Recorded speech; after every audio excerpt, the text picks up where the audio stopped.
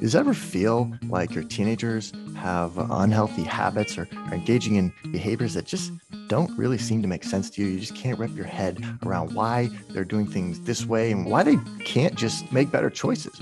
Well, the answer lies, of course, in their brain. And specifically, there are four neurochemicals that drive a vast amount of human behavior. We're going to be diving deep into the neuroscience of unhealthy habits and how to fix them in an upcoming episode of the podcast featuring Loretta Bruning, author of the book Habits of a Happy Brain. Here's a clip from that episode. If I go into a hot tub, when you first go into a hot tub, it burns and that triggers your endorphin. And that's that great feeling of getting into a hot tub.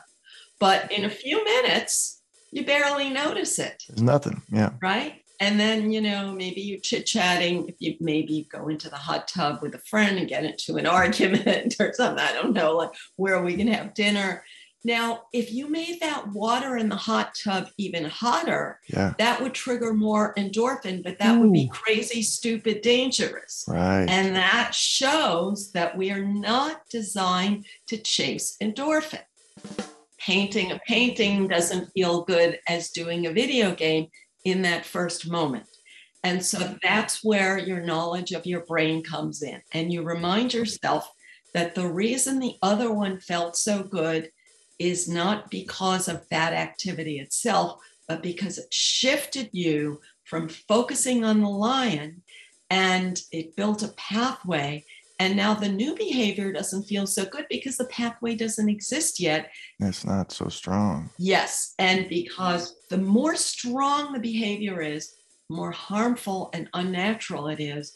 So in order to build a good habit, it takes a lot more repetition.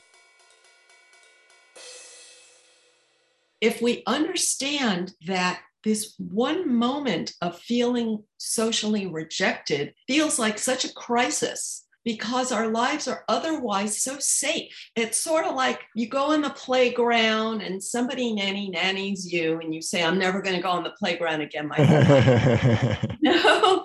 And I relate to that feeling, but that's like not helpful. And it's parents' job not to like reward bad feeling, like, oh, I never want my little baby to feel bad for 1 minute ever, or to challenge your bad feelings and work into that, face that fear and take that step. Often when parents have these rejection fears, they project them onto their children and they inadvertently give their children permission to fear rejection and avoid social challenges. This episode is coming soon to Talking to Teens. If you want to get the whole thing right now, sign up for a membership. Our members get exclusive access to the full-length extended editions of all of our podcast episodes and unreleased episodes weeks before they become available to the public. Take advantage of our 14-day free trial. Sign up for a membership today.